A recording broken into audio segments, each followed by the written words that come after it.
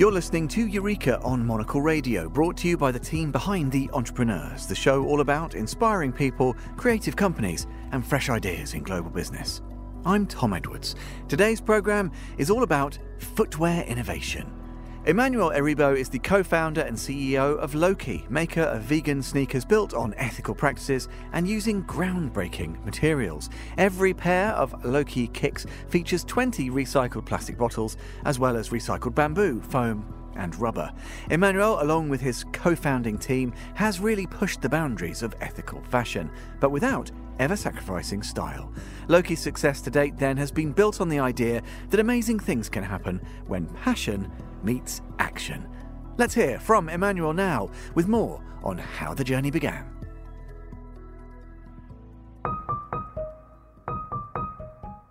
Løci comes from the Latin locus, meaning home, centre or place. And me and my co-founders, we ran a previous business and it was exciting. It had loads of growth, it had loads of opportunities, and we took it as far as we could, I think, in many ways. And we were never really comfortable, even sort of at the more extreme levels of success. And when we founded Løci, the idea was to build a place we felt at home. And so it was a brand that truly represented us, the way we thought, the things we wanted to see in the market, a big change, a big shift. And so in a simple way, it's not what you think it is. It's not just about sneakers. Løci's a lifestyle.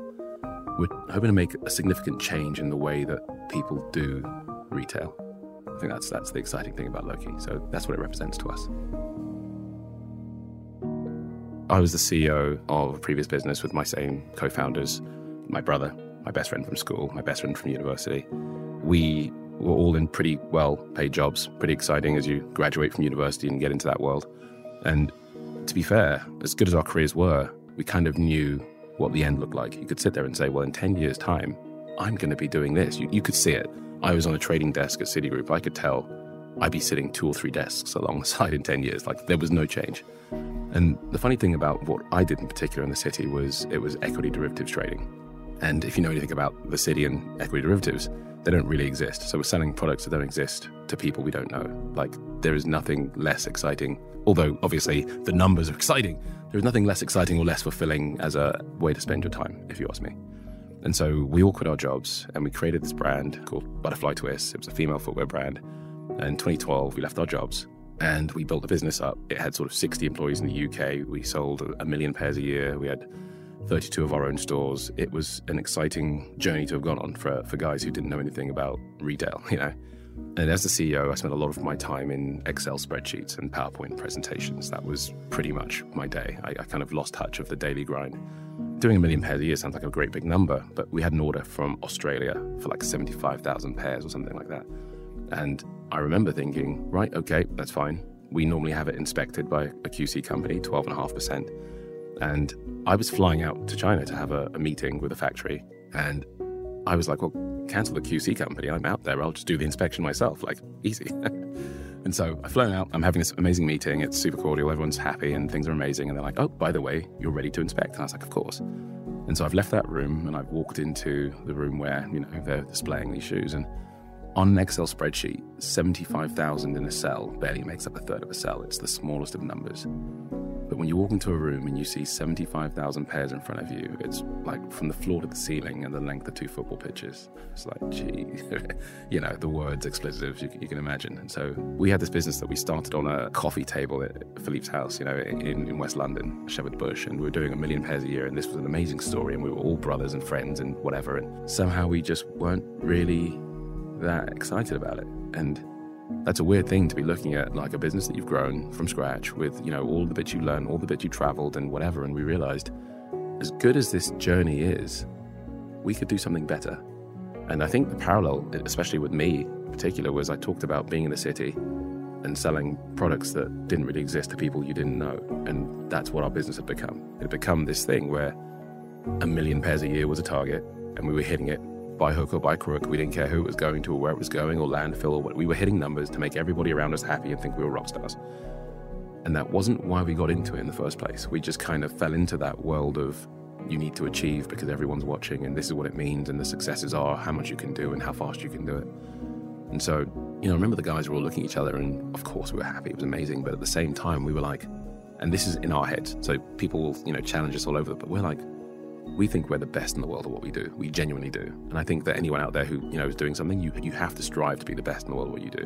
Whether or not you're there, that ambition is important. So we had that ambition. I think the big thing for us was, if we are as good as we think we are, then why don't we do something that we actually absolutely love? And that way, not only will we achieve what we want to achieve, but we'll feel good doing it. We'd sold over 3.5 million pairs of our previous band, and I'd never worn a pair. Like, it was an impossible task, really, when you're making something for a completely different demographic that isn't you, and you're hitting numbers and you're doing discussion groups, and it's all sort of slightly different. And so Løci was, who are we? What do we care about? And how do we integrate that into a brand? We took all the things that we thought were exciting about that business, and we just applied it to something that we really cared about. When I left the city, I was like, I'm not going to wear a suit ever again, and I live in sneakers. So that was like a really big thing, like, right, we're going to do sneakers. And a really big thing for us was combining style and purpose. And that comes from my co-founders, the mix of us. We're all interested in very different things, but we're all very, very in tune with each other. And so knowing who everybody is, there's parts of everybody in the business that made Løci.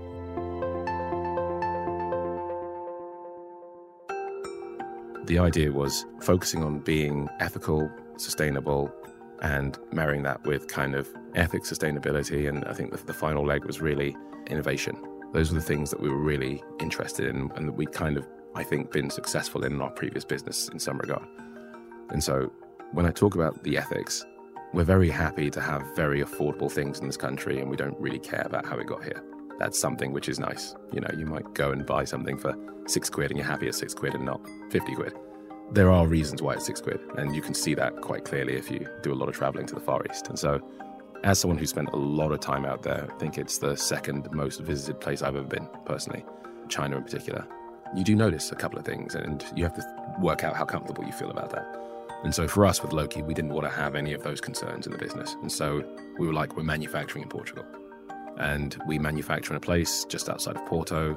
When you walk through the streets, everyone waves. Their parents have worked in the factory. They've worked in the factory. You drink the same beer and sleep in the same hotel as the people who work there. And that was a really big thing for us. The second thing around sort of innovation and sustainability was picking materials when you're manufacturing that aren't used today that could be. And that's because the world's moved on. People have been making footwear the same way since the Industrial Revolution. You could probably go back to Genghis Khan and see a very similar thing, right? So the idea really is there's all these new things in the world today. Why aren't we using those to make product?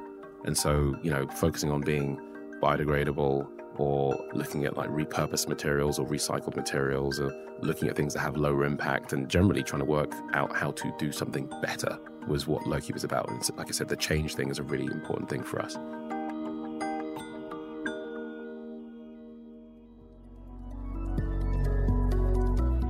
That was Emmanuel Eribo, the co-founder and CEO of Løci. You can learn more about the brand, head to LøciWear.com. And that's all for this episode of Eureka. You will be hearing more from and about Emmanuel and Løci in the weeks ahead on the main Entrepreneurs programme. Do listen out, as ever, for the weekly premiere of that show every Wednesday. Eureka was produced by Laura Kramer, with mixing and editing by Jack Dewars. Find out more at monocle.com. That's where you can join the club and subscribe to Monocle magazine, or follow us and catch up with the archive via your preferred podcast platform. To contact the team, email Laura on lrk@monocle.com. I'm Tom Edwards.